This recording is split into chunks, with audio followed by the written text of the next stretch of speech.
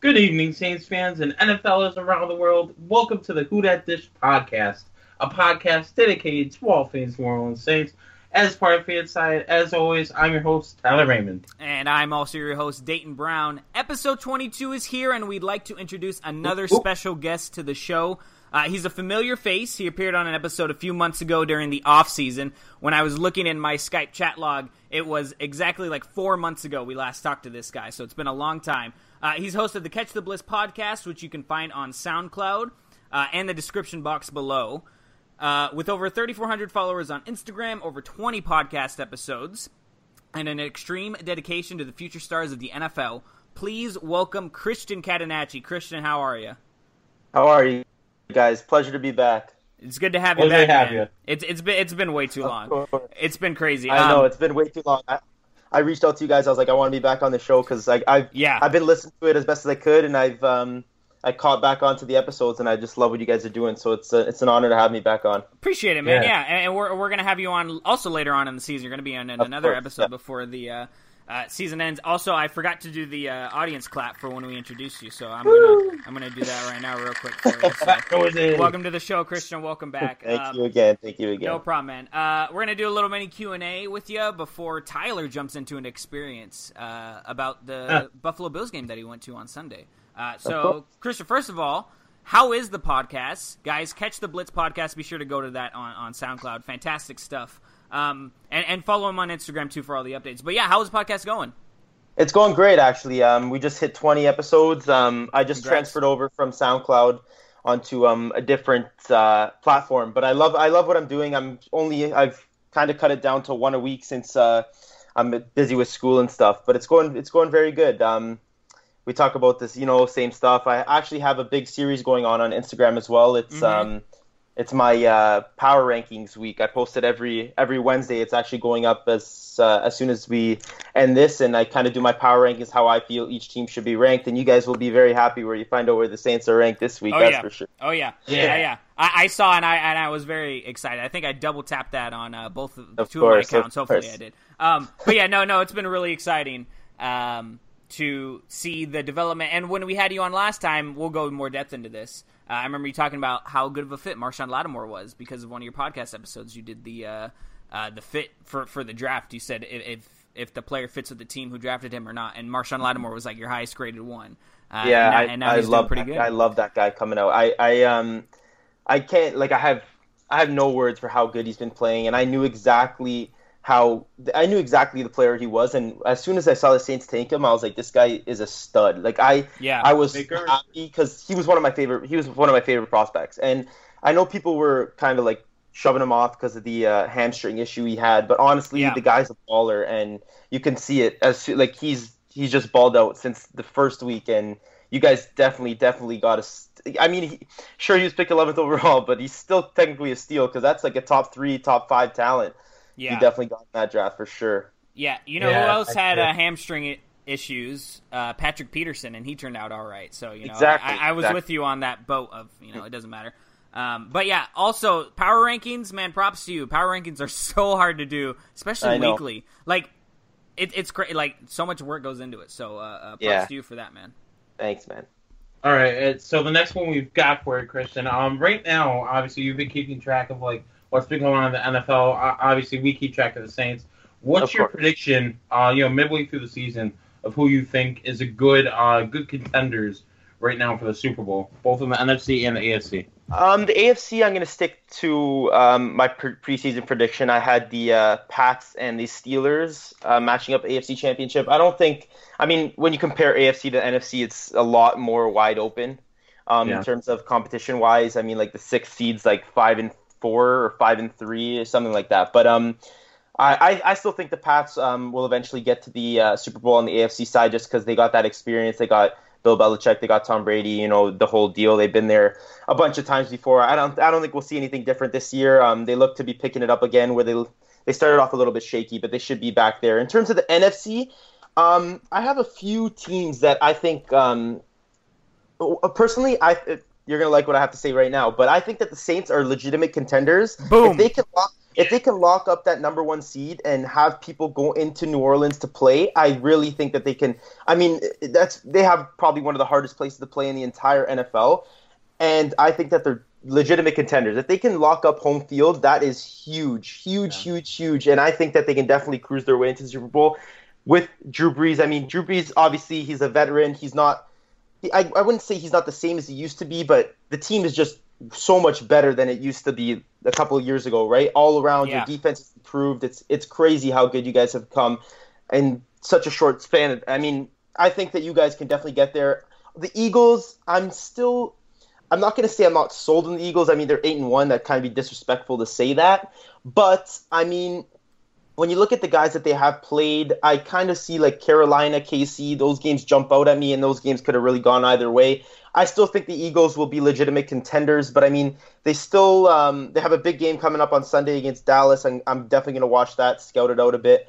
But I think the Eagles are contenders, and I think honestly, you may call me a little bit weird for thinking this. I still think, and I still stand by to this day, that if Seattle or Dallas can somehow get into the playoffs, I feel like they can be a force to be reckoned with. I mean, Seattle, okay, yes, they just lost Sherman, but Seattle is a playoff team, right? They're made for the playoffs. Yeah. They get all that fired up. I mean, like their fans travel with them everywhere. In terms of Dallas, a lot of people disagree with me. I was high on the Cowboys coming into this season. I think that if they can if they can just squeak in, I mean, they'll have Zeke rested off the 6-game suspension that he's serving now. And if they realistically, they don't have much injury. I mean, Tyron Smith they lost. He should be gone for a week and a bit.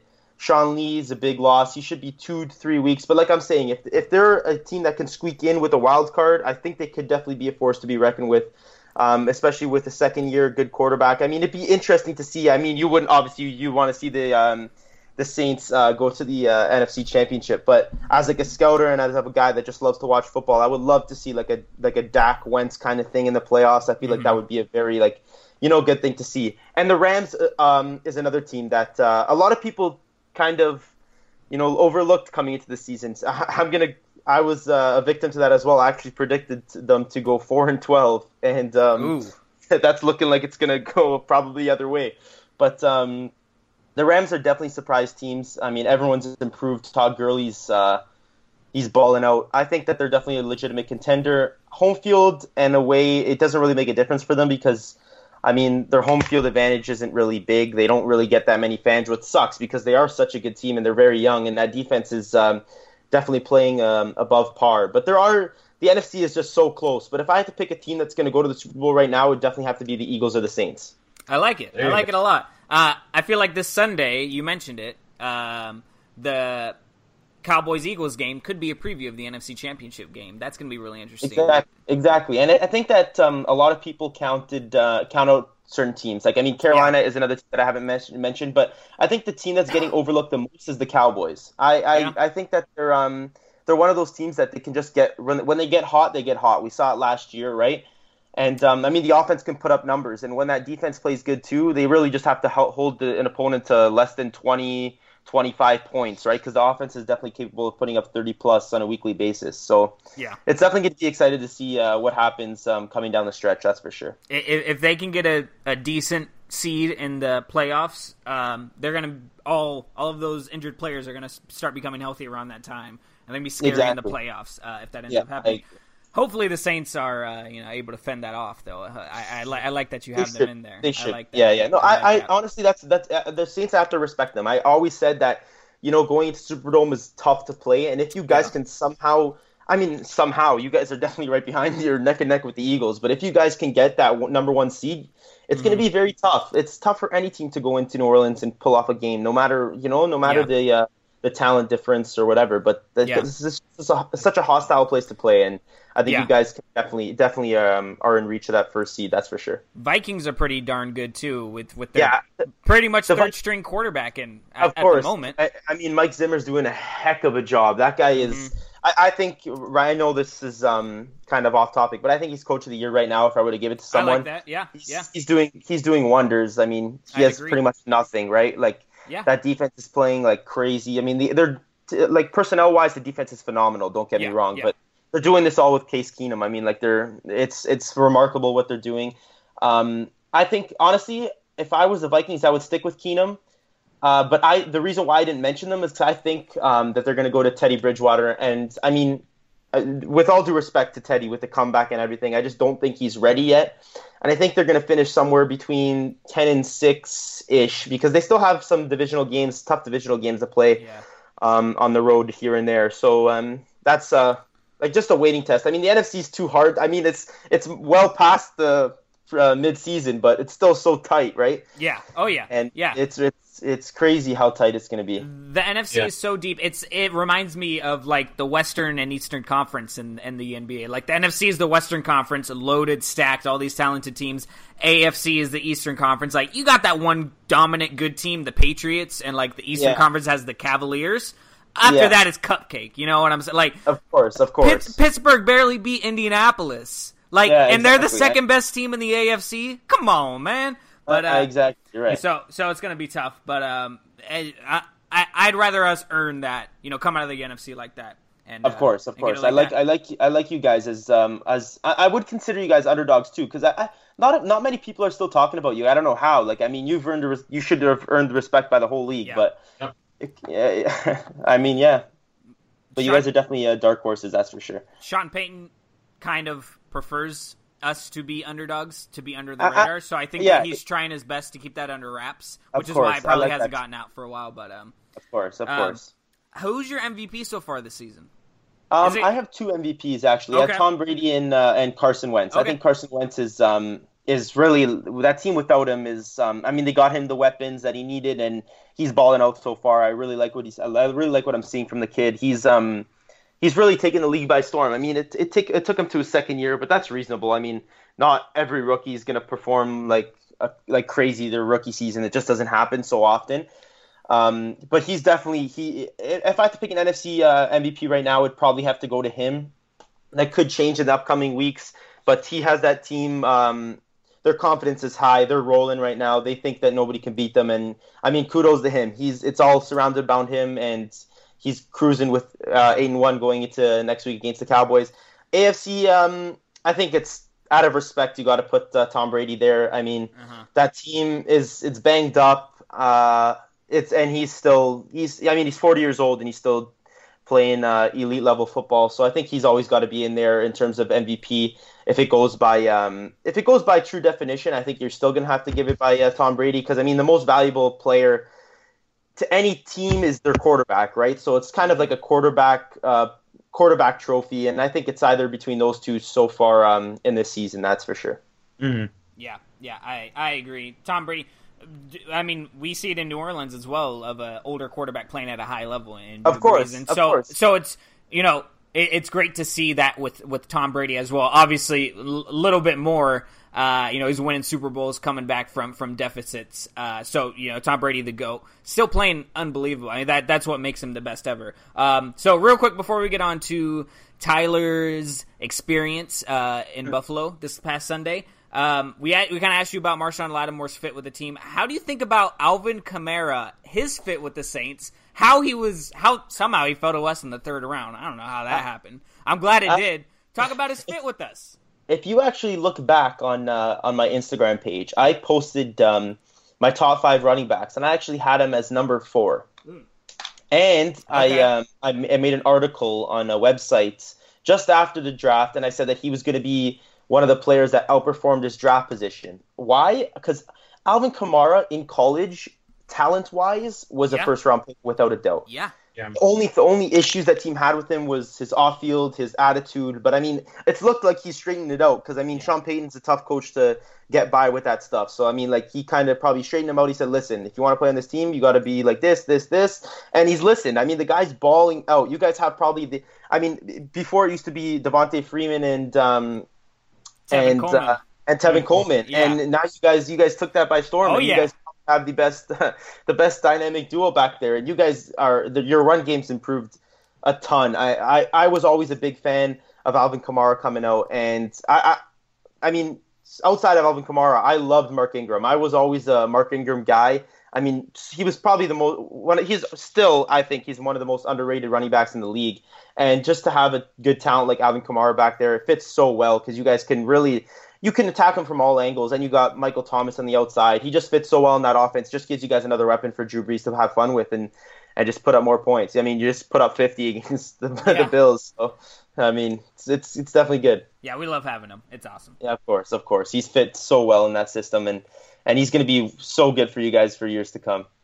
Yeah, and I know Dayton can probably agree. We can't wait for that. But as we transition into our next segment, which I'm sure a lot of people can't wait to hear about, it's funny because on Twitter, a lot of people were asking me, so how was the game and everything? I didn't tell them simply because of this moment right here.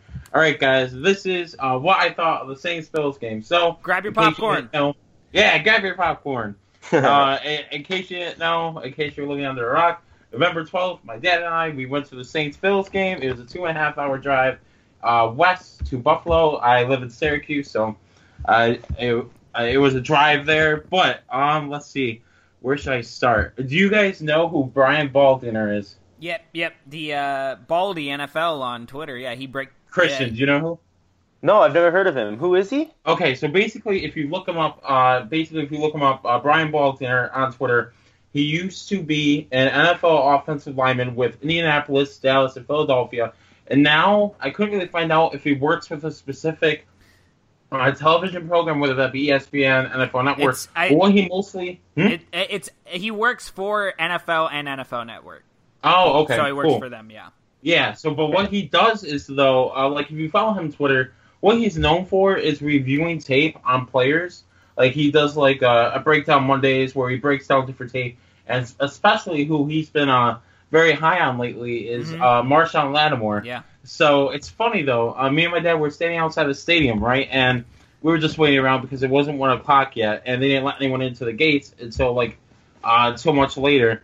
So he's a very big guy, and he was wearing a bright blue suit, and he walks by me, and I didn't recognize him at the time, but he looked familiar. He said, "Who that?" to me. I'm like, "Who the heck is this guy?" I look at him for a bit. As he walks by, I yell, "Brian!" and he raises his fist. I'm like, "No way!" Because I've seen his tape. I'm the one who retweets it every Monday at Marshawn Lattimore. So I ran by him, and I wasn't fast enough to get a selfie with him, but I got a photo of his back. So I think that's pretty impressive. Well, okay, about the game. So the Saints dominated the Bills. If you didn't see it, you should watch it because, like with this show, you're gonna need some popcorn. 6 rushing touchdowns and 300 rushing yards. Woo! The Saints absolutely dominated them, and I think I'll be the first to say, at first they got me worried because of I remember the first opening drive for the Bills, when LaShawn McCoy ran down for 20, 30 yards. I got super nervous. I'm like, great, this is going to be how the game was. But the defense stood up, and although they had a couple of big plays against them, they shut them down. It was incredible, except for the near the very end of the game where Nathan Peterman threw a touchdown, garbage time. But what else? It was super cold. Me and my dad, we actually had very good seats, and we were bundled up very well, for what I thought at least. It was under 40 degrees, so around maybe 38, 36, and yeah, it was cold and it was really, really loud. Bills fans ended up giving me a headache by the end of it because we had drunk guys all around us screaming, on every first down, second down, third down, "Come on, Buffalo!" It was so insane. But I couldn't believe how much we ran the ball. I get if something's working, but I've only seen, this would be my third Saints game I've been to. I would love to see Drew Brees throw the ball more, but what else? I love the atmosphere of it. I think Buffalo was super cool, in a away game in the chilly cold, the chilly temperatures of Buffalo, New York. How much better could it get, and the Saints held the ground, and oh my God, it was so amazing, to tell you the truth. I love the passion, the energy. Unfortunately, I wasn't near the sideline where Mark Ingram jumped into. But I saw that in the highlights, and the streaker was pretty funny, if you guys know what I'm talking about. Yeah, I saw that. I saw that. It must have been the guy's birthday, because he was in his birthday suit. But you can ask all the questions you want to me about it, but honestly, I love the game, because me and my dad, the only games we've been to is, for the Saints, specifically. 2014 at Cleveland and 2015 at Philadelphia. Both games were losses. So me and him we're very excited to see the Saints actually dominate on all cylinders. And the funny part was it wasn't even the end of the third quarter, and I'm going to see maybe like 40 to 60% of the Bills fans were just leaving. Like, man, this is perfect. Like the icing on the cake, you know? But of course, that's the best part. Yeah, that's awesome. It was the best part. And then, at the very end, in case nobody saw it, all the Saints fans, including me and my dad, we moved down like into the very, very front section. And at that point, there were so many Saints fans, the security couldn't really do anything. But they started a huge "Who Dat" chant, and like Mark Ingram and Craig Robertson were like dancing. Oh my gosh, it was so cool. Nice. That's a great experience. Yeah. Oh my god, that's incredible. Super awesome. Christian, have you ever been to an NFL game before? Of course, I'm actually going this weekend. Which game are you going to? Dallas, Philadelphia. Oh, you lucky SOB. You got good seats? Of course, I'm sitting by the 50-yard line, a couple, I think 21 rows up. Yeah. My man.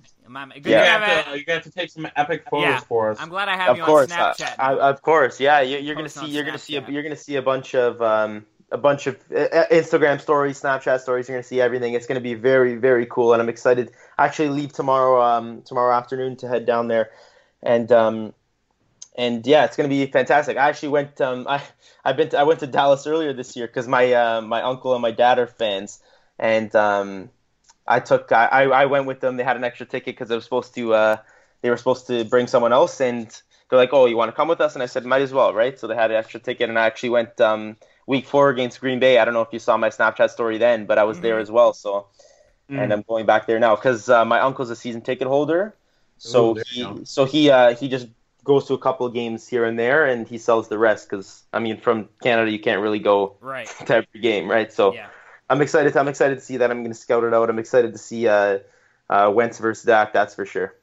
Man, football games are so exciting though. Yeah. Whether it be what game you go to. I've never been to an NFL game before. Unfortunately, you need to change that statistic right now. I almost went to the Bears Saints game, but that almost fell through. Yeah, I know.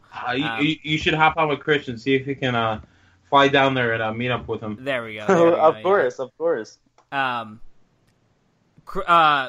I have a question for Tyler that I totally just forgot. Oh, Donna was at the game as well. Fellow Who Dat Dish contributor, Donna. That's right. She was at the. I didn't get to see her though. That's right. I was expecting you guys to meet up. What happened? Take a selfie together or something. Yeah, no. What happened was apparently like she got stuck. She was hanging out with some friends. So basically, me and my dad got there super early. I think we got into like the parking thing by the time we got there. I think like 9, 10 o'clock. So for most of the time, we like walked around and stuff. And we never ended up finding her. But it was super cool, though, how many Saints fans there were, though. Yeah. I'm telling you, they were hundreds upon hundreds. Like, me and my dad were, like, almost relieved because at the very beginning, going into this game, we thought, oh, great. It's probably going to be like 90, I think this stadium can hold like 50, 60,000. Like, 50,000 to, like, 100 people. And we thought we were going to be, like, I thought they were going to make it very known that we were at a away game. But there were so many Saints fans there, honestly, it was probably like 70-30 as far as like Saints fans, like the percentage. Of course. Bills fans to Saints fans. But no, it was great. Yeah. I feel bad, though. I couldn't meet Donna, though. She was trying to text me during the game. I'm like, I'm sorry. Me and my dad trying to get food. Or she was on the show. She was on the show last week, no? Yep. That was her. Yeah. I remember. Yeah, I listened to that podcast. I listened to it last week, yeah. That's awesome, man. Appreciate that. That's awesome. Of course. Anything else you wanted to? I don't. You did a good job telling about the experience. I don't really have any questions. You covered most of it. Obviously, it was cool whenever the Saints scored. You were obviously happy every time that happened. So that's good. Absolutely. That happened often. But, I guess another thing too. We always tell people check our social media. Check mine on Twitter at Raymond Taylor M because I've been posting a billion photos of the game. And even another thing too. The one time we went in Cleveland, I made a giant sign, and I had a professional photographer take a photo of me that I found like on the Saints website like 3 days later. And this time, not one time but twice. So there's a guy, he's a staff writer for the Times Pecan, NOLA.com. He took a photo of me and my dad right by the very edge of like the stadium. Mm-hmm. Like if you can walk down like as far as you can get down, you're practically touching the field. There's like a good group of Saints fans there, and He got a photo of us there, and then I checked the next morning after the game, and lo and behold, like 13 photos in, I find my dad talking with a Saints fan, like holding his hands up. It's just super funny though. But yeah, it was great to see like a Saints win. To be honest, I was a little skeptical, considering Buffalo was like a very tough opponent, but considering we ran it down their throats and yeah, we sort of put our black and gold boot on their blue head. It wasn't very pretty for them. Yeah, I agree. I'm very happy to say. So, who dat? Go Saints. Who dat? Awesome. Yeah, I'm really glad you had a good time, and it was yeah, man. We just meet. We need to make sure you go to a game now. Yeah, I'll go. I'll go. Don't worry. Next one up. Hey, okay. The closest team to me are the Seahawks, and so I like how you mentioned the Seahawks earlier about them being built for the playoffs, Christian, because I hear that every single year down here. They're like, they chalk up the Seahawks so much, so I just get sick of Seahawks stuff. And the Saints don't play the Seahawks too often, but man, I need to go to a game soon. Really, you absolutely need to. I've been to one college football game that I saw the Ducks play down in Eugene, Oregon. Fantastic place to go. Autzen Stadium was great. Actually, it was right before Mariota got there. Oh, really? Didn't get to see him, but I saw Kenyon Barner go for like 240 rushing yards in the game, so that was cool. But anyway, Tyler, let's jump into this Saints-Bills game. Let's analyze this stuff. Yeah. You want to go first, or should I? Go ahead. Okay, so if I could just pull it up very quickly, and let's see here, folks. What do we got for you? Okay, guys. So, the New Orleans Saints, in case you didn't hear, we demolished the Bills. We crushed them. They were on life support. We took it off. Sorry for the weird joke there. But, yeah, we ended up beating them 47-10. Drew Brees, our Hall of Famer. Surprisingly, he didn't throw for very many passes. He was 18 of 25. For 184 yards, completing 7.4 yards per attempt. He had a 92.8 rating. On the opposite side, you had Nathan Peterman, who actually stepped in for Tyrod Taylor near the end of it. The funny part is, we actually found out today that Nathan Peterman is actually going to be taking over because Tyrod Taylor is going to be benched. Peterman had a touchdown. Taylor had an interception. Peterman was 7 for 10 for 79 yards, 7.9 yards per attempt. Tyrod Taylor is 9 for 18, 56 yards, 3.1 yards per attempt. Let's see here. As far as everything went, I know Saints fans, of course, we were absolutely a little worried about how Taylor and McCoy, Shady McCoy, were going to do in the run game. We held them both to under 100 yards total combined. And actually, a fun fact, the Saints held them under 200 total yards of offense. So there's a great stat for you. Sean McCoy was 8 attempts for 49 yards, 6.1 average. Tyrod Taylor had 3 attempts for 27 yards. Let's see. Their highest scoring receiver was Calvin Benjamin. In garbage time, he had 3 receptions for 42 yards. And other than that, they didn't really get any sacks or interceptions on us. We had 1 forced fumble early in the game from Josh Hill, who was trying to go for extra yards. But for the Saints, however, we had an amazing day. Mark Ingram had 21 attempts for 131 yards and 3 scores. Alvin Kamara had 12 attempts for 106 yards and a score. Trey Edmonds, our backup, because we obviously don't want to wear down our main starters, came into the game and had 9 attempts for 48 yards and a score. Even our boy, Drew Brees, the GOAT, had a score himself. So all around, it was a great game. Michael Thomas had over 100 receiving yards. Let's see here. Alex Okafor and the big man, Sheldon Rankins, had a sack. And in case you didn't see this statement, I figured I'd point it out. What's his name? Yeah, Sheldon Rankins actually had his first sack of the season dedicated to Nick Fairley by doing his dance. I saw that guy's little sack celebration. That was cool. Yeah, I thought that was super nice. But and also the big man Sheldon Rankins. I've been always a big fan of big guys having huge plays for their team. He had an interception that almost went for a touchdown. It was pretty epic because it's funny. While me and my dad were watching this, me and him were like talking, and then I wasn't even like paying attention for a second. All I know is the ball being tipped in the air, and I see out of nowhere at the very beginning, I couldn't tell who it was. I'm like, wait, that's a big guy for the Saints. He's got the ball, and oh my gosh, I couldn't even talk. I was so awestruck because it wasn't a typical Saints player to get the ball. I was just oh my gosh, heck of a game. But yeah, a big man. Yeah, big man Sheldon Rankins had an interception, but yeah, all around it was incredible. Anything you want to point out, Dayton? So let's actually. I want to see what Chris has to say. Okay. About the game. I just want to say one quick thing. The thing that I've noticed throughout the Saints playing on the 7-game win streak is they always, the defense at least, seems to scare us on the team's very first drive. We saw it in Miami, or we saw it in London against Miami. When the Dolphins drove down the field, were about to score a touchdown. Luckily, Crawley got the interception.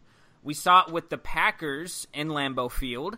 Aaron Jones gashed us for a really large run. And Humling went down there too, yeah. Yeah, exactly. And then and now you in Buffalo you have LaShawn McCoy with that huge run, and you said so yourself at the stadium. You were like, I'm a little bit worried. Yeah, like that was worrying you. Yeah, everyone was super happy over it. It was insane. But the defense got it together. So Christian, yep. Give us your thoughts about the game. Just some general. What did you take away the most from this game? Analyze what went on for us. Personally, I said I was talking to Dayton earlier before the show actually got started. I think that this game solidified you guys as legit. You guys deserve the credit you guys have been getting. I mean, going into Buffalo and dominating the way you guys did in such a hostile place to play, I think you guys earned the respect of the whole league, and you guys pretty much said, hey, listen, we're here and we're here for real, and we're ready to take that thing right to the championship and try and win this thing. I think that's the biggest takeaway I had from that. When I was scrolling through the channels, watching the games, and then I stumbled upon it, and I was like, wow, like, you know what? Like, the Saints, really, like, you guys, I was shocked. Honestly, I knew that you guys were contenders, but I thought the game, like, your win streak was going to snap in Buffalo, because, I mean, talent-wise, Buffalo doesn't come close to you guys, but it's just going to Buffalo is so hard to win. Like, it's just a very hostile place to play, and I actually predicted you guys to lose, and I mean, I'm happy that, in terms of you guys, I'm very happy that I was wrong, but I give you guys all the credit you guys need. I really think you guys are legitimate contenders, like I've said before, and I think this is kind of like your coming out game. You kind of say, like, you know what, we're here to be a force to be reckoned with, that's for sure. Yeah. And any 37-point win on the road, I think falls exactly into what you're talking about, solidifying us. And I said this to you as well before the show. This game was so important, not only to win, but to win impressively and get people talking and believing in the Saints, because our next 2 games are going to be really tough. They're going to be against the Redskins. Yep. A week after that, we got to go up against the Los Angeles Rams, who are on fire at the moment. Fantastic offense. So winning this game what was obviously the first step. The second one was demolishing the team and imposing our force. And now everybody's taking notice of the Saints, and I love it. The great thing about having a great running game is that it's hard to adjust to it because you can only analyze it so much in film. I've been saying that for so long. I think that having a good running game. I mean, no quarterback, no team can be good without a good running game. I mean, look at the big teams in the if you go through every team, they at least have a good quarterback. They have a decent line. They can protect the quarterback, give him enough time, and they got a good running game. I mean, it goes hand in hand with success in every position on the offense, and I think it's definitely huge that you guys got those 2 beasts back there. Finally, it happened. Overall, my thoughts on the game are pretty much right in line with you. There's not too much to say other than a bunch of positives when you win 47-10. But this Buffalo team was very sound coming into this game. I won't say they were very good or great at all, but they were 5-3, undefeated at home. What scared me most about this game was 3 things. The first was the extra rest that they had because the week before, the NFL week before, they played the Jets, who they got blown out by. And then, so the extra rest was key. Second one was LaShawn McCoy. Besides that opening rush that gashed us, didn't do much in the game. And then the third is that they have so much talent on the offensive side of the ball with a pretty darn good defensive-minded coach and good personnel on defense that they were going to be a little bit too balanced for the Saints to handle in a way. But that was not the case. Their defense got just absolutely, on the ground gashed. And they have good personnel on defense. They have good players. But they just weren't in it today. And we got to give credit to our offensive line. Andres Pete played lights out. I think I speak for a lot of Saints fans. When we drafted him in the first round, 2015, I was very skeptical about him. When I heard that he was going to be playing a lot in his rookie year, I got a little bit even, more distraught about it, so to speak. But I totally understand why we picked him now. He's incredible. Larry Warford, great pickup by us this offseason. Ryan Ramczyk, another fantastic rookie that we got in the first round. That's surprising a lot of people. Max Unger continues to be one of the best centers in the NFL. And Teron Armstead is finally healthy. He had that pancake block, man. I love that. God, when Drew Brees ran in for that touchdown, that pancake block was awesome. Making Drew Brees look like Cam Newton on that. Michael Vick, I'll compare him to Michael Vick, former Falcon. How about that? He's just as good. A former 28-3 guy. But yeah, no, this game was fantastic. You know what? I'm so jealous of you, Tyler. Because I was about to say, the only thing that would have made this better was watching it in person, and you got to do just that. So that was good. But the Bills fans weren't very nice, though. I mean, some of them were, but most of them. I've got stories to tell you guys later about a dude and a French fry. A guy flipped out at me because I wouldn't give him a French fry, and said some choice words about the goat. So wow. Yeah, Bills fans are crazy. Bills fans aren't known to be that friendly. That's for sure. Yeah. I'm just glad I didn't get into a fight or anything. That's just the point. They threw the beer on Mark Ingram. I didn't like that part. But hey, better him than me, right? No. I'm sorry, Tyler. No, I wanna. Hey, I didn't want my clothes to be stained. I mean, it's beer. He probably enjoyed it. I don't know. You're funny. Christian, if you had to give a game ball to anybody, who would it be? I'm gonna have to go with Mark Ingram. Okay, I like it. Actually, it was a joint effort from everyone, but I mean, when you put up 3 touchdowns, it's not something that comes around often, right? No, but with the Saints, never. No, of course, and he was running with a purpose, and he ran that ball, and he deserves it. He deserves to get that game ball. I mean. I'm not going to say without him you wouldn't have won, but without him you maybe wouldn't have done the certain things that you did. He really ran that ball hard, and he ran it down their throat, and you guys came out with a big convincing win. I would give it to him, that's for sure. Yeah, me too. Okay, for me, it's either Ingram. I might even go with Marshawn Lattimore. I think that he played great. I might even go for comeback. Like if I had to give a ball for somebody who surprised me, kind of comeback type thing. It would be Sheldon Rankins. I was really excited with his that interception was great. That run afterwards was great. You see Ken Crawley. I love it on the replay. Ken Crawley is making sure that Sheldon Rankins is behind him so he can go out and block somebody because he really wanted Rankins to score that touchdown. It was just great stuff. So this team is really starting to come together cohesively, both sides of the ball. Coaching staff is great. Christian, when we were 0-2. What did you think about this team and compare them to kind of how you think about them now? When they were 0-2 for me, I was like, Peyton might be out of here soon. Breeze, we might have to get rid of him. If we go 0-4, compare that feeling you kind of had for us to now. I had kind of mixed feelings. I predict you guys going 8-8 at the beginning of the year. So I mean, I wasn't really one to say Breeze should be out of here, Peyton should be out of here. I just figured okay, you know what? They're what I expected, 8-8 kind of team. I mean, 0-2, you shouldn't it's not really you're folding in the towel already, right? Right. I mean, any team can really lose 2 games and bounce back, right? It's all about getting hot and getting hot at certain times. But like I said, I love the way I think that. After you lost that second game, I think that Sean Payton kind of realized, listen, you know what? He got that locker room together and he said, he convinced the guys that they're a better team than what the record shows. And that's what it's all about. It's all about getting your morale up and getting your players to believe that they can win, just like how we got to win. It was like a night and day difference. You saw the team after the 0-2 start to now, they're going crazy. They're loving it. They have everything into it, and I think it starts with Sean Payton. He's done a great job getting this group of guys to play with a purpose. I mean, the first couple of games, obviously your confidence is going to be shot when you start off 0-2. It's not an ideal start, but again, it's not the end of the world. And I feel right now I have nothing but good words to say for them. Like I said, I've been saying it this whole show. I mean, they're true contenders, and they caught me by surprise, but again, I didn't think you guys were going to be a bad team to begin with. I mean, I thought you guys were 8-8, got a tough schedule, a tough division, but I mean, you're proving me wrong, and I want you guys to keep proving me wrong because I love seeing those dark horse teams doing something with their season. That's for sure.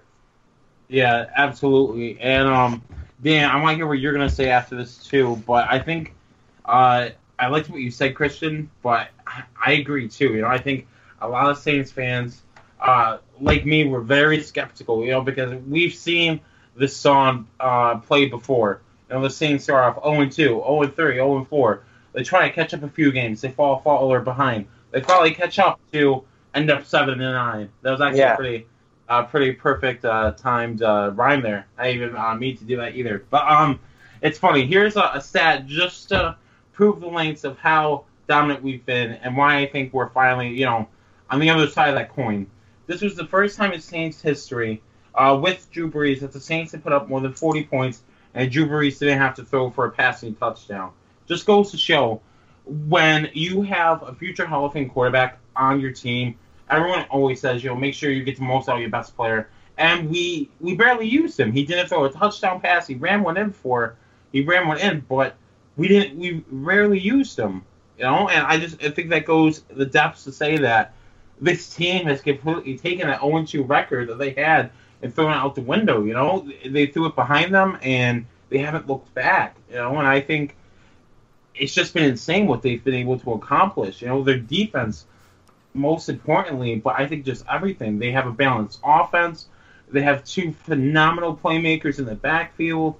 Oh, man, I just can't even get over. Even though this team still has weaknesses, it doesn't look like very many right now because they've been so successful in what they're doing right now. I expect it to continue when they head to Washington. For those who aren't aware, we've been having a second part of this amazing podcast coming up very shortly, so look out for that. Dan and I will be talking about the Redskins, the Saints. But yeah, hashtag ad. Hashtag Boot Gang is more like it. Yeah, right? Oh, man, I can't. It's so funny. But that just shows their brotherhood and their cohesiveness, so I love it. Yeah, I want to give credit to somebody who has been getting credit elsewhere, pretty much everywhere besides this show. Jeff Ireland. Ever since he got on board with our front office, fantastic draft classes, and he's been able to make something out of, like, Brandon Cooks wasn't happy in New Orleans. He was going to leave the team regardless. He was able to get something out of that. Turns up to be Ryan Ramczyk, so, you know, that was good. This draft class was great. He was able to flip Stephon Anthony, who isn't doing anything for the Dolphins right now, wasn't doing anything with us either. He was able to flip him for another draft pick that he's going to use for next year. Obviously, he's not all him, but ever since he came into the front office, he's been fantastic. So, you know, yeah, like I said, 0-2.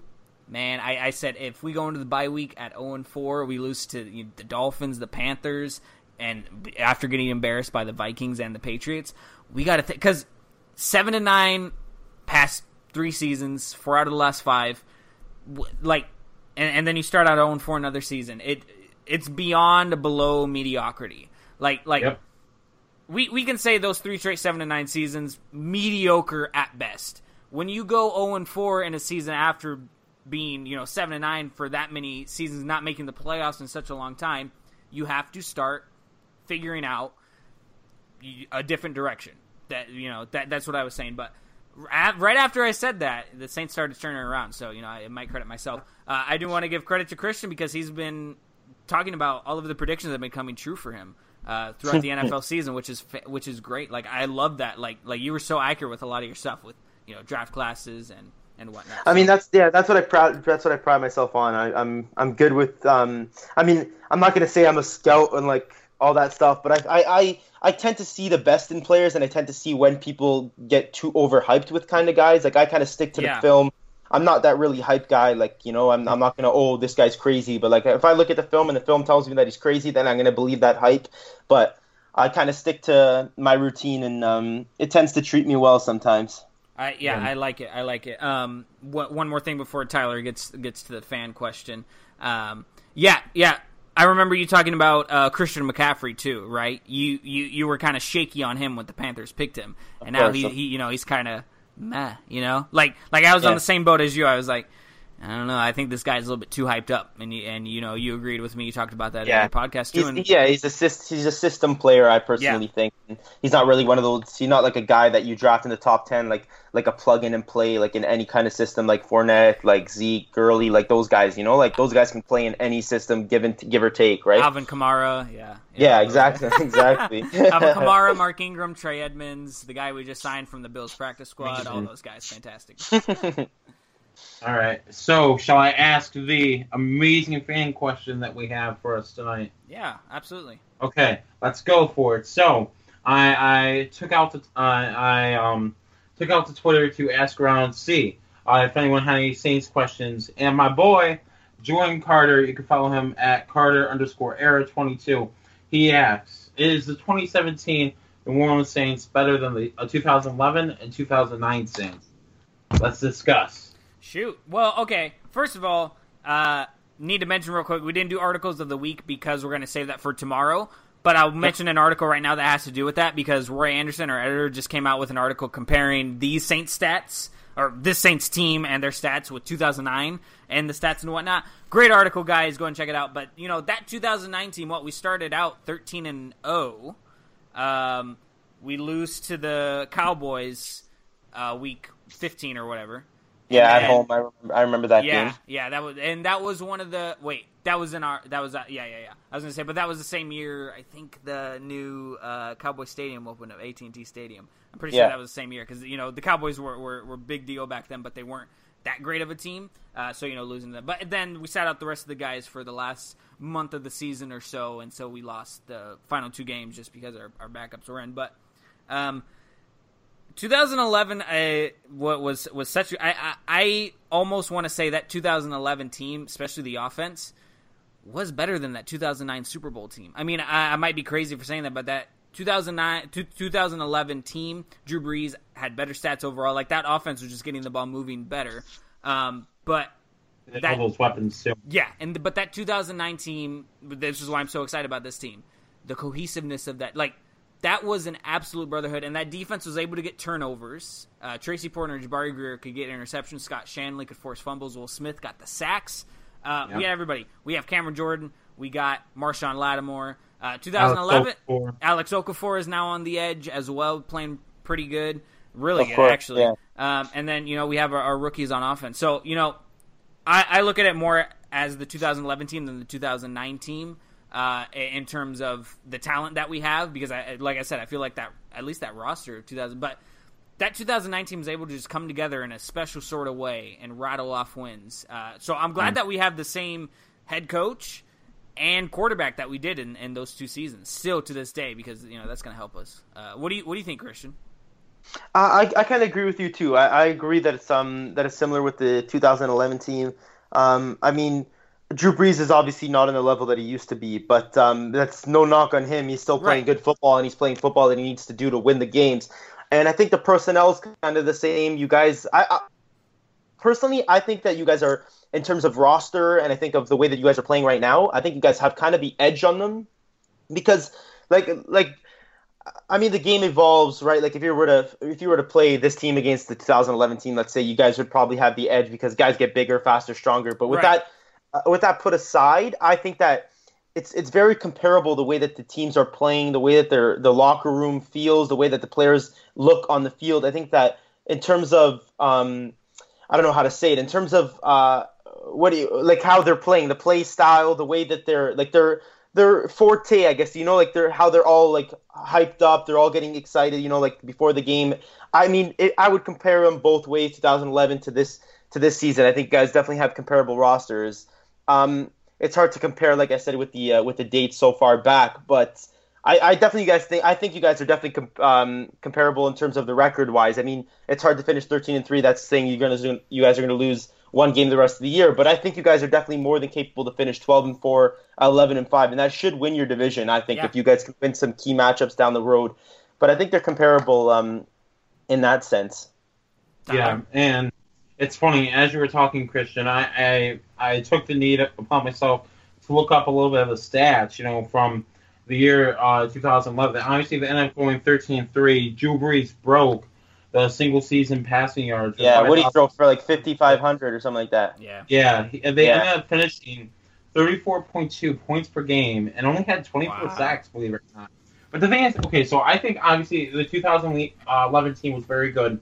I think the Saints Super Bowl team, however, I think if I had to compare them to one year, it'd be this year because I think everything's going their way. I think a lot of teams have those moments in a season where you got to capitalize. Yeah, you need to capitalize on everything. I think last year was a prime example for us of what we didn't do. You saw teams, you saw opportunities where the Saints were just shy of making an interception or just shy of getting a game-winning sack, and in most of our games last year, we ended up losing by under 6 points. So I'll say that, but I also think this year, I think it's special. That Super Bowl team we had, when you look at it, besides Drew Brees and everything, there wasn't really anybody extraordinary on the team. You had people who weren't expected to do much, they outperformed, and they ended up serving the team better. I think you look at this year, Ken Crawley, undrafted free agent. That's one main example I've got. But I think right now, the Saints look special. I think right now, what they're doing, what they've been able to accomplish, almost like a Cinderella story. What team would you figure to start 0-2 with the season to win their next 7, possibly 8, as they go home for the Redskins this Sunday? And I don't know how. I think it'd be very hard to compare them as far as which of the 3 teams is the best team. But I think the Saints right now stack up very well considering what they've been able to accomplish. Yeah, I agree. Two things to hit on that real quick before we go to break. I think one of the things that this team has over both 2009 and 2011 is the defense is legit. It's very good. It's one of the top in the league right now, especially over the past 7 games during the win streak. Even the 2009 team, that defense, I mean, like I said, they were able to get takeaways, and Will Smith could get you some sacks, but I mean, other than that, it wasn't that good. We got gashed for a lot of. I remember a lot of the times we had to rely on Drew Brees getting us points because our defense couldn't stop the other teams from scoring. And also the second thing, so the best team in the NFC at that time when the Saints were playing, in 2009 when the Saints went to the Super Bowl, the best team in the NFC besides the Saints that year was the Minnesota Vikings, and Brett Favre was their quarterback, and he was like 77 years old at the time. And other than that, we didn't really have much competition. No disrespect to Brett Favre, but I mean, that was like his last season. But today, in 2017, this team is going up against, we talked about it earlier in the show, the Eagles are great, Vikings are good, Rams are on fire, Packers, I mean, if somehow, I don't know if this is possible, I heard that he was taking snaps today, if Aaron Rodgers comes back and the Packers sneak their way into the playoffs, all 6 teams are Super Bowl eligible at that point. All 6 of those teams would be able to get into the play. Panthers are good. The NFC South alone is pretty stacked. I think it's going to be just. But again, this defense is legit, so that's why I have a little bit more confidence in them. Chris, anything else you want to say about the Bills game? Either of you guys? I've said pretty much everything. Cool.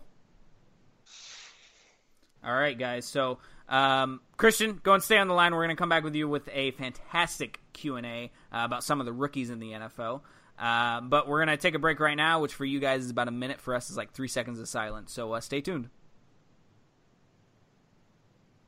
All right, guys, welcome back to the show. We have Christian Catenacci of Catch the Blitz podcast still on with us. Christian, again, thank you so much for coming on, guys. Be sure to follow him on Instagram. That's where you can find everything, okay? And hit that link in his description to check out his SoundCloud. But, Christian, let's go into some rookie stuff.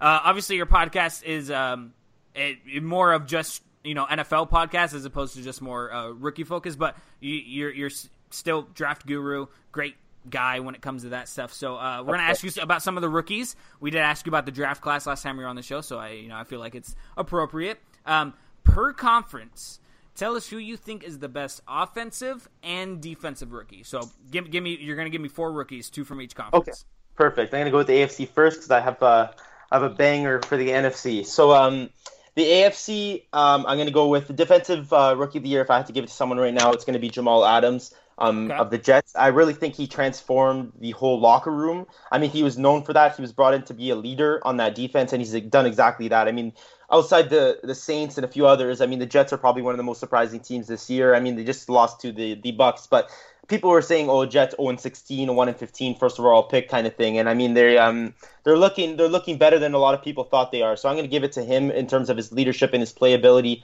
He's definitely stepped in and has done the job since day one.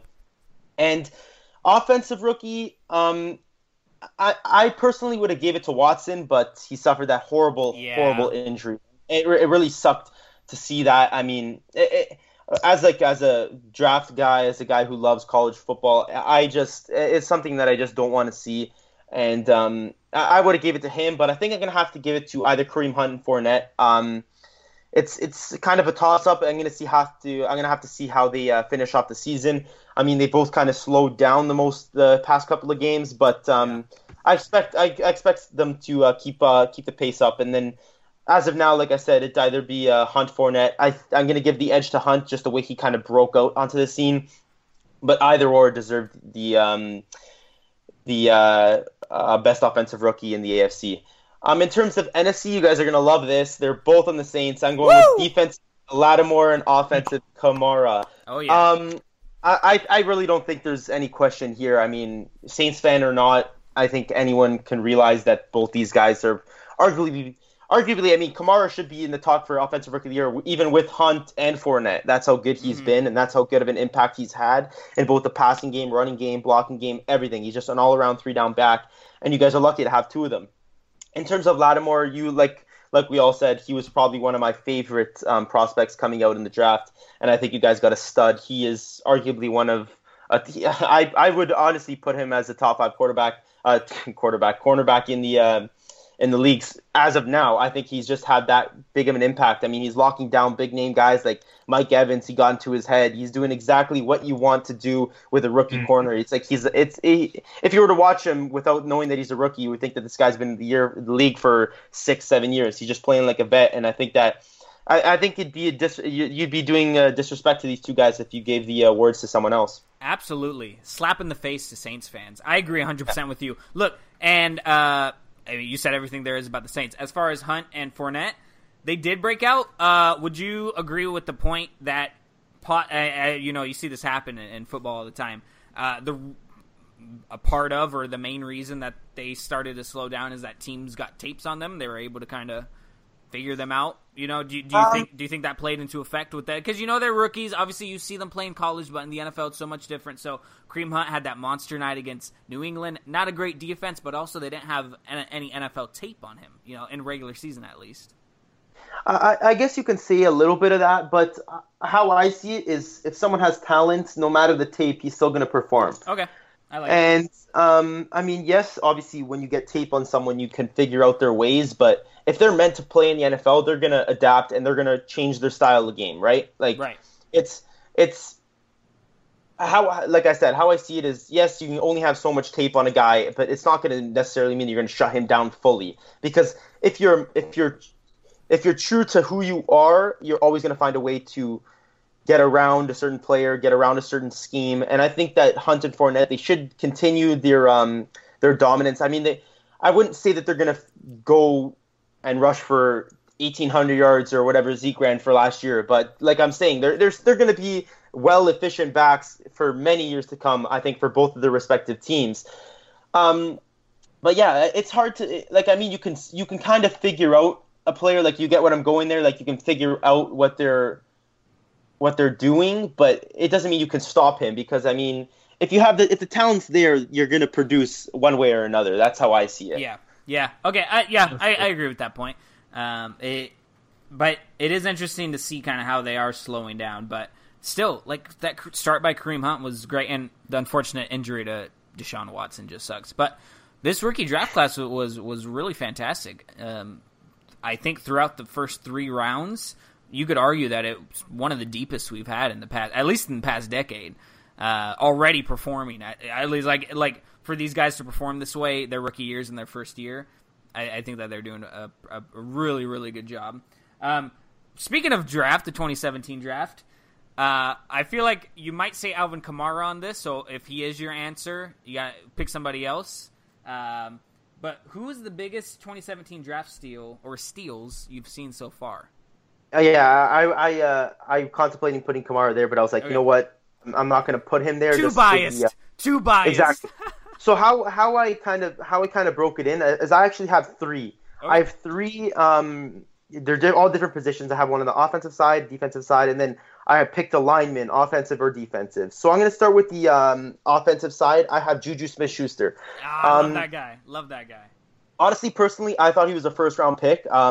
I was really high on him. I actually thought he was the if you go back and look at my rankings, I actually had him as the third best receiver, higher than John Ross. And he's a steal. I knew he was going to be a steal. The guy can ball, plain and simple. He's got the talent to do it all, and he's going to be. It's like that Steelers. I mean, the Steelers have a ton of weapons, and that's why I think their talent base will keep them in it for many years. Because even if a quarterback comes in after Big Ben, they have so many weapons. They have a good running game, a bunch of receivers to throw to. And I think Juju Smith-Schuster is probably the biggest offensive steal outside of Kamara, Hunt, and those guys. But I'm just, out of respect, I'm going to show some other guys that are kind of in the shadows here.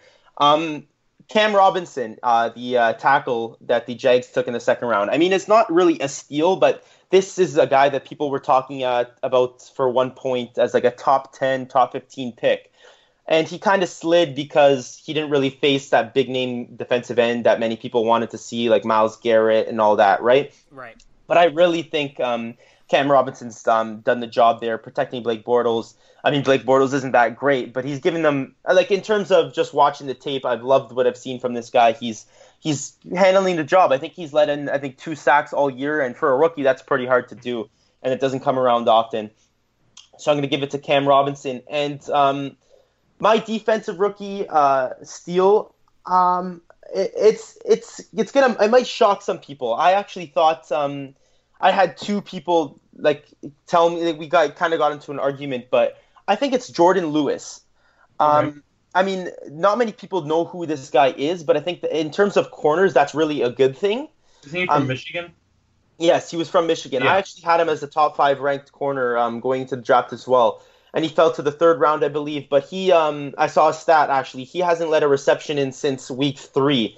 I think he has 21 targets against and 0 targets in the past since week 3. So, I mean, I guess quarterbacks kind of said, okay, listen, this is a rookie corner. They're going to target him. But, I mean, I'm not going to say he's locked down like Lattimore, but he's gotten the job done, and he's definitely outperformed his draft ranking in the 3rd round. And, I mean, it's amazing, for me to see, these guys, I know that they have the talent, and I know that they're going to be starters, but for Jordan Lewis, I didn't expect him to be. I thought he was going to be a rotational guy, but he's looking like a true slot outside. He can really do it all, and I think he's definitely a big steal. And those are the big 3 outside. Like I said, Kamara and Hunt, because I mean the whole show's pretty much been on Kamara, so I thought I'd kind of show some love to some other guys, and those are probably the biggest draft steals I've seen so far. We've got one last one for you, Christian. So obviously the 2018 draft is still something to keep attention to. With although we have all these amazing teams right now in the National Football League, obviously all these teams look to get better. Right now, it looks like the Cleveland Browns are going to be having the first pick, as always. They're actually going to be having another pick in the top 10 as well. Who do you see going first in the 2018 NFL draft? Do you see it being a quarterback, maybe one of the many quarterbacks that could be taken? Do you see it being maybe a defensive player? What's on your mind when it comes to the 2018 NFL draft? Personally, I think that it's going to be a quarterback. I'm not honestly, if I had to pick, I'm just saying this based on the whole norm, that quarterbacks they have to go in that first. If a team needs a quarterback, he'll trade up to first overall to pick him, kind of thing. If I was an NFL GM, I would stay away from the quarterbacks this draft. I mean, it's kind of going to stop. It might shock some people. I am not sold on any single one. I mean, I think there can be solid average quarterbacks. I think they can have solid careers, but I'm not in love with any of them. I don't think that they have the. I mean, it's hard to say this guy's not going to be elite, but I mean, these quarterbacks, I'm not sold on them. in terms of going first overall. I wouldn't be shocked if one of them goes first overall, just because it has the whole norm of quarterbacks going first overall if a team needs them. If I were picking first overall, I would take Saquon Barkley. I like that. I like that. I think he's a stud, yeah. And he can do it all. He's a 3-down back, and he's like one of those guys that you take in the top 5. Not like McCaffrey, like I said. He's one of those guys that can play in any system, and he can get the job done since day one. He's arguably the most talented person in all of college football right now, and I think he's going to go first overall. And honestly, if this draft was 3 years ago, I would honestly think he'd be kind of a top 10 fringe guy. So he's got to respect the Gurley and Zeke and Fournette for kind of like reamping the running back position and giving it the respect it needs, because everyone says, oh, sure, you can plug in running back anywhere, they're replaceable. Sure, yes, I guess you could say running backs are replaceable, but if you get an elite running back, it takes your team to a next level. If you can get a guy, of course, like people say, sure, okay, running backs are replaceable, but to what extent are they replaceable? Like, can you replace an elite guy with a random running back? No, obviously not. And people will start to realize that once you lose an elite back, it's hard to replace that guy. Yeah. Because when you have an elite running back, teams have to respect the run, and then that's when the play action opens up big plays downfield. And you're seeing this with New Orleans this year. I mean, like they have weapons all around, and that's what makes it great. And if I had the number 1 overall pick, I would pick Saquon Barkley without a doubt. I like that. I really like that a lot. And it also depends who gets the number 1 spot. And like you said, it also depends on if a team trades up to go to the number. I mean, when first mock drafts came out, nobody expected RG3 to be picked second, after Andrew Luck. But, the Redskins traded up for the Rams. So, anything like that can happen. As far as, so let's say a quarterback does go number 1 overall. Would it be Sam Darnold, right? Yeah, if I had to pick between the two, it'd be Sam Darnold. Yeah. I'm not high on Josh Rosen at all. I actually have him as the 4th ranked quarterback. Yeah. I mean, I have Baker Mayfield as number 2, actually. I'm really high on him. I think that he can do some damage given the right system. He's really tearing up the college football scene this year. But there are a bunch of guys that I think I mean, the quarterbacks are kind of in the same group. That's why I don't really love one, and I'm not sold on really any of them. I think that, like I said, they all have average careers, but I'm not sold on any of them being elite, or I'm not in love with any of them like I was with Wentz when he came out. So I've been hearing this rumor. It might not even be. It might actually be accurate. I listened to Colin Cowherd. I don't know if you guys listen to him. He's a Pacific Northwest native. I thoroughly enjoy his show. But he has an inside with USC and a lot of stuff going down there in Los Angeles. He's really close with Sam Darnold and the head coach over at USC. And he has been saying on his show that if the Browns have the number 1 pick in the draft, Darnold is going to really, really consider staying in college for another season. I've heard about that. I think that too. I don't know how true that could be. Because, me neither. I mean, like that's kind of like a scumbag move. Like, kind of. I think so too. Like you're just like it's like if you're so good, then you should be able to change a franchise around, right? Right. That's how I kind of see it. Like he has no confidence in himself if he's really like he believes in that whole 23 straight quarterbacks or whatever that is. Yeah. But I think I don't know how true it could be, but if it is, I would lower his draft stock. I would stay away from him if that's the case. I think it would hurt him more than help him. Yeah. I want to say his agent.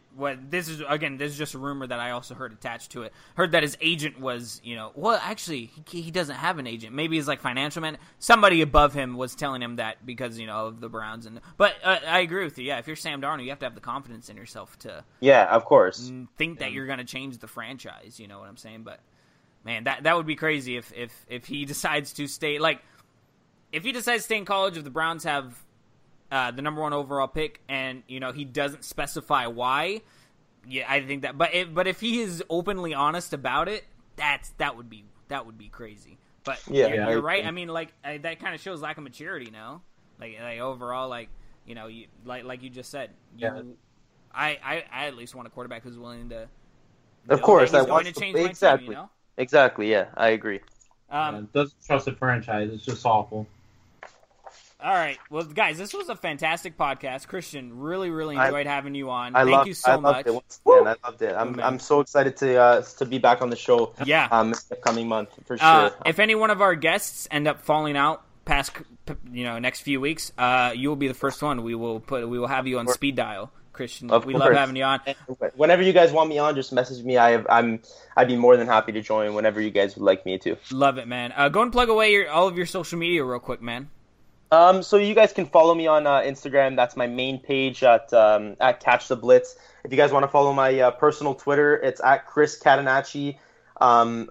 You guys will put that at the bottom as well. Yeah, that's kind of where I talk my most football. I'm average on there all Sunday, tweeting my thoughts on the game and stuff. And then on Instagram, I post all my kind of eye-catchy posts for the week. Just give the reader something to look forward to.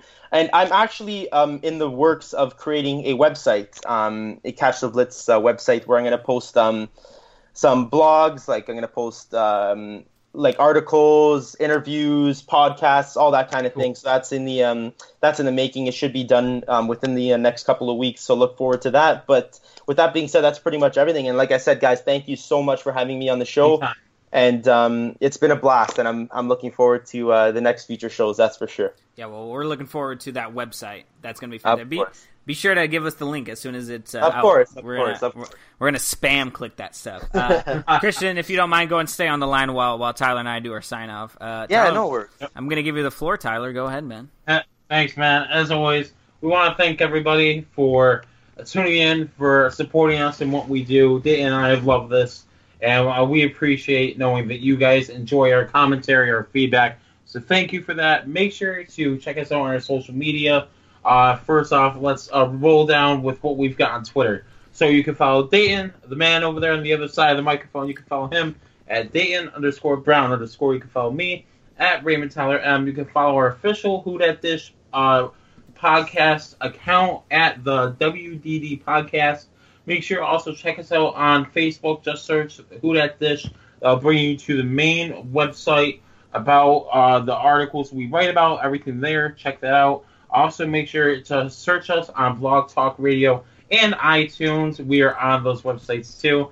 Just search the Who Dat Dish podcast. But yeah, man, we're rolling through the 20s like it's no tomorrow. I'm so happy to say that. But yeah, if you love what we do, just make sure to stay tuned. And we love posting polls. Actually, we have a poll, too, that I forgot to mention earlier that I could pull up right now pretty quick for you guys.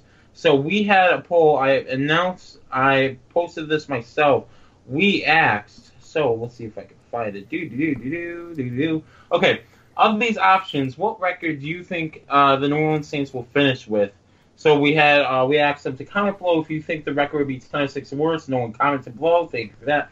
And 43% of you said 12-4. Of the options were 14-2, 13-3, 12-4, 11-5. 43% of you said 12-4. So thank you for that. But yeah, if you want to stay connected with us, check us out on everything I just mentioned. But yeah, the floor is yours, Dan.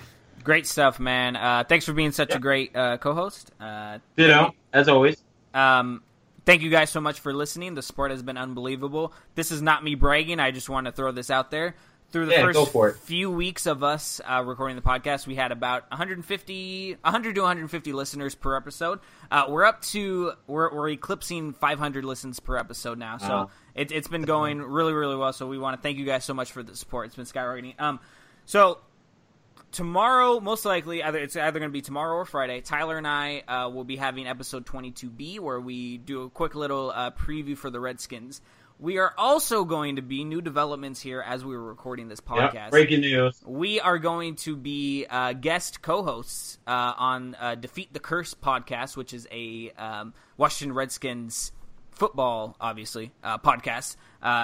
Asked us to come onto their podcast. We're going to be on there tomorrow, so be sure to go to our Twitter. We were replying with them. They're at Defeat the Curse, and we should be on their podcast tomorrow. So, guys, be sure to tune in for that. Again, guys, thank you so much for listening. Be sure to follow us on Twitter. Be sure to go to whodatdish.com as well. Read all the amazing articles on there. If you're not living there, you should be. All right, guys, we'll talk to you soon.